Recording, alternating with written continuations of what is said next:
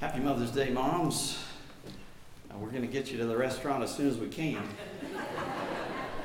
Maybe a little late today. Back when Tony Campolo's wife Peggy was a full-time mom staying at home to raise her kids, someone would occasionally condescendingly ask her, "And what is it you do, dear?" And her reply was, "I'm socializing two Homo sapiens into the dominant values of the Judeo-Christian tradition in order that they might be instruments of the transformation of the social order into the kind of eschatological utopia that God willed from the beginning of creation." And then she would say, "And what is it you do?" Now, rocket scientist and brain surgeon sound a little insufficient when compared to that. That's a great answer because mothers do indeed play an indispensable role in the health and the well-being of society itself. That takes brains and ingenuity as well as tenderness and love. So on this Mother's Day, we're going to take a brief look at a mother in the Bible who embodied those characteristics. And in so doing, she saved and shaped the life of one of the most influential leaders in the history of God's people. Our text is in Exodus chapter 2, but you need to know the background a bit. The people of God, the Hebrews, were enslaved in Egypt, but they were multiplying and growing in number, and this worried the Egyptians such that they went to extreme lengths to try to do some population control on the Hebrews. And in the last verse of the first chapter, the Pharaoh gives the order that every boy that is born to the Hebrews, that is, you must throw into the Nile, but let every girl live. So with that, we come to chapter 2. And if you're able, I invite you to stand with me as we read God's Word together this morning. We'll read the first 10 verses of Exodus 2. It says, "Now a man of the house of Levi married a Levite woman, and she became pregnant and gave birth to a son. When she saw that he was a fine child, she hid him for 3 months. But when she could hide him no longer, she got a papyrus basket for him and coated it with tar and pitch. Then she placed the child in it and put it among the reeds along the bank of the Nile.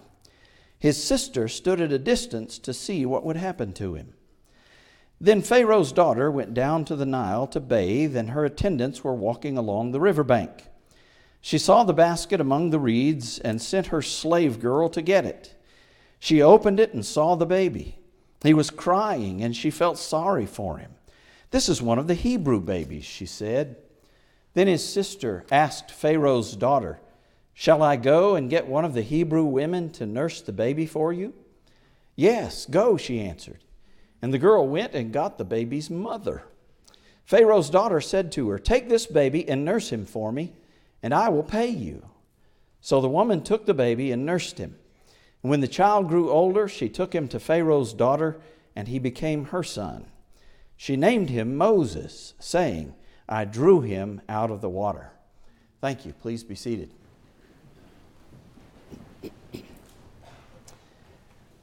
She named him Moses because the Hebrew word Moses sounds like drawn out, and she had drawn him out of the water. But Moses is a big name. The name of Moses is famous worldwide. Moses is the one to whom God chose to lead his people out of slavery in Egypt. Moses is the one through whom God delivered his 10 commandments to his people. Moses is the one to whom tradition attributes the first 5 books of the Old Testament.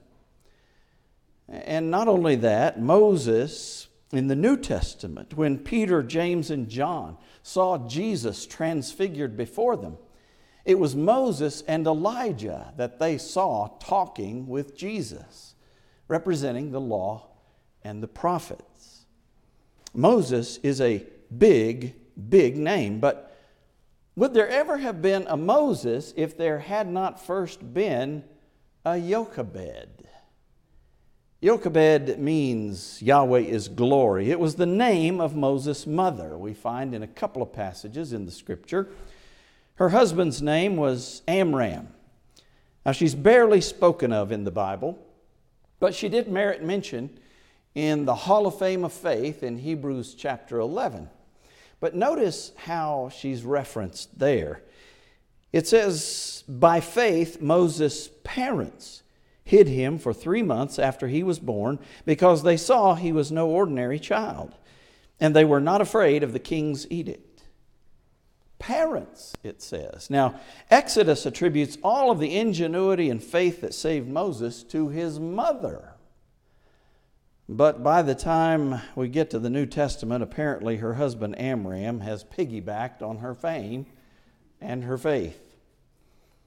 Where would we be without our mothers? I don't know about you, but my mother was tremendously influential in the path of my life, and especially in my journey of faith. In fact, Paula and I joke that my mother even arranged our marriage, but that's a story for when we have more time. But there is some truth in it, after all. And my mother's been gone almost 14 years now. But if you still have your mom, be sure and thank her today and express your appreciation for the influence that she's had in your life, especially if she was anything like Moses' mother, Jochebed. As we look into the details of the story, we first see in verse 2 something interesting. It says she saw that this child was a fine child and she hid him. And I instinctively wonder, what if he hadn't been a fine child? What then? Would she have said, Amram, you see how ugly this kid is? He gets that from your side of the family, you know. Go throw this one in the river and let's try again. Well, of course not. No matter how fine he would have been, every child is fine in the eyes of his or her mother. And in a similar kind of way, each of us is fine in the eyes of our Heavenly Father, who loves us far beyond what even a mother's love can be, at its greatest, at its highest. God loves us beyond compare. The most smitten and devoted mother will never love her child as much as God loves you. And if you think Jochebed went to great lengths to save Moses, you won't believe the lengths to which God went to save you. But what did Jochebed do? Well, with equal parts ingenuity and faith, she managed something that was nothing short of miraculous, really. She came up with an ingenious plan. She made a little basket out of papyrus, an ark, if you will. She coated it with tar and pitch so that it would float and resist water. And she put the baby in the basket and then told her daughter what to do. They put the baby in the Nile River, in the water there, and the sister stood at a distance to watch to see what would happen, maybe watch over the baby a bit, perhaps. It was an amazing plan, but it was also a very risky plan, and that's where her faith came into the picture. There were countless ways the plan could have gone wrong. The Nile River had crocodiles in it. What if a crocodile heard that baby crying before someone got to him? What if the wrong person found that baby before the right person did? Moses' mother just had to put her trust in God to protect him from those crocodiles, from the wrong person. What if the basket sank in the water? Jochebed had to trust God with that too. With all of the things that could go wrong, she had to trust God. But when it comes to our kids, we all at some point have to let go and trust God with them, don't we? Sometimes in a very literal kind of way. In December of 2005, the Bronx, New York apartment building of a young mother named Trecinda Fox caught on fire. And the flames quickly spread into her third-floor apartment, trapping her in the bedroom 3 floors up with her 1-month-old child. A crowd had gathered below, onlookers looking up because Tresenda had moved to the window trying to get some air for her and her baby, but the fire continued to get worse. The smoke billowed out the window around them. And finally, when she had no other choice, she had to let go of her son, who tumbled head over heels down 3 floors into the waiting arms of Felix Vasquez, a housing authority employee who also happened to be a catcher on a local baseball team and a former lifeguard.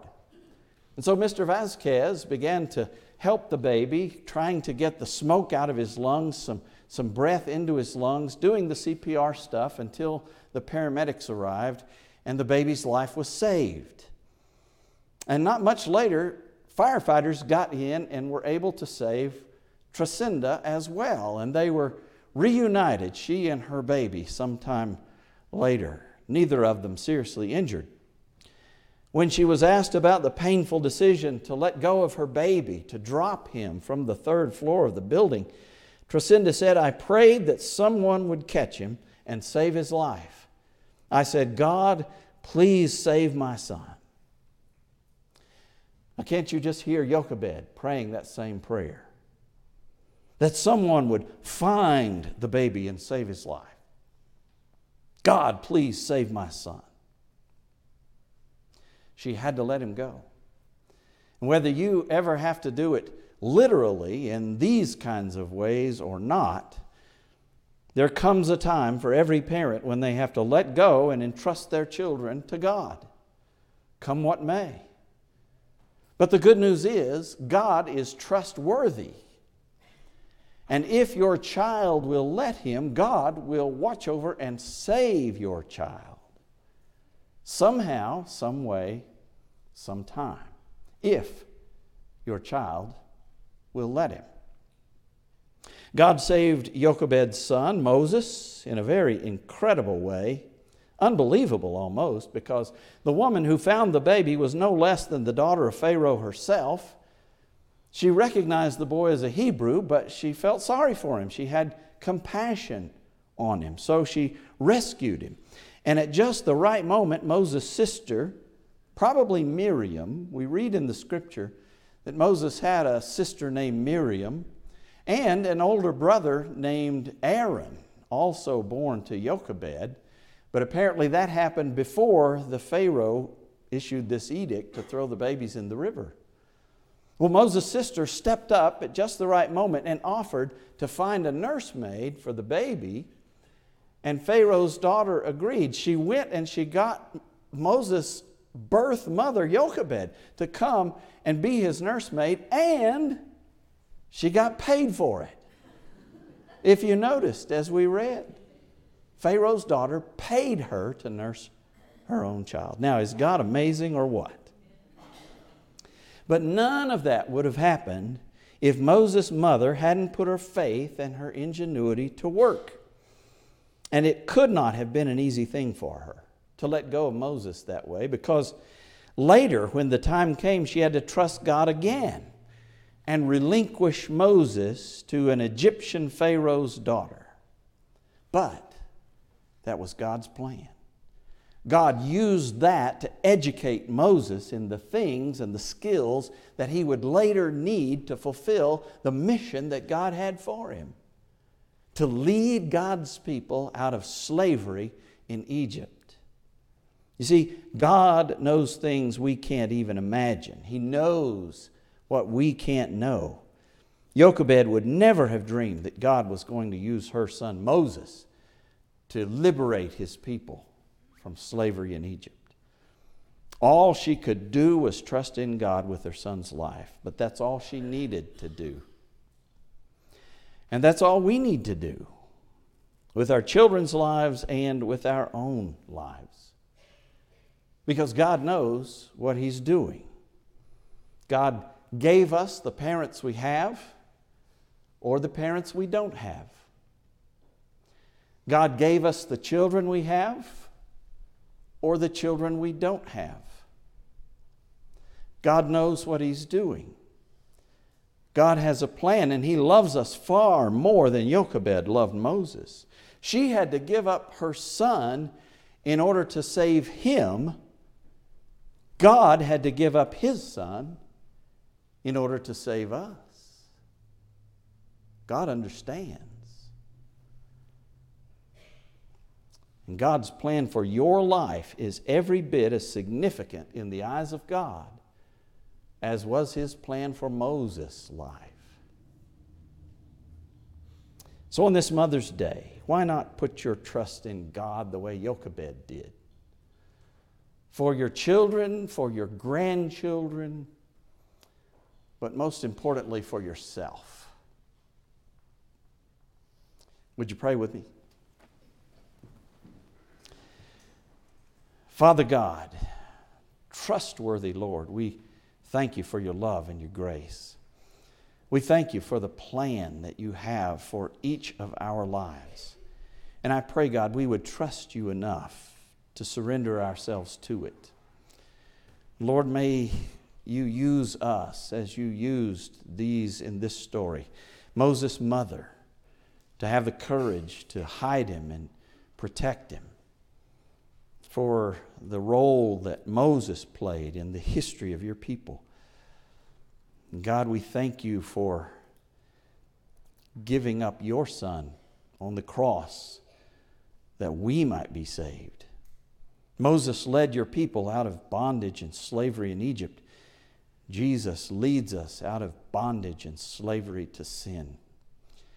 Lord, I pray that we might trust You in every way this morning, for ourselves, for our families, even for our world. And I pray it in Jesus' name. Amen. We're going to sing one stanza of an invitation hymn, and if you have a decision to make for the Lord or for His church today, I'll be waiting at the front to receive you. If no one comes, the invitation will be closed and we'll move on to the observance of the Lord's Supper. If someone comes, we may need to extend, but if not, one stanza. So if God is speaking to you, don't hesitate. Let's stand to our feet now as we're led and as we sing.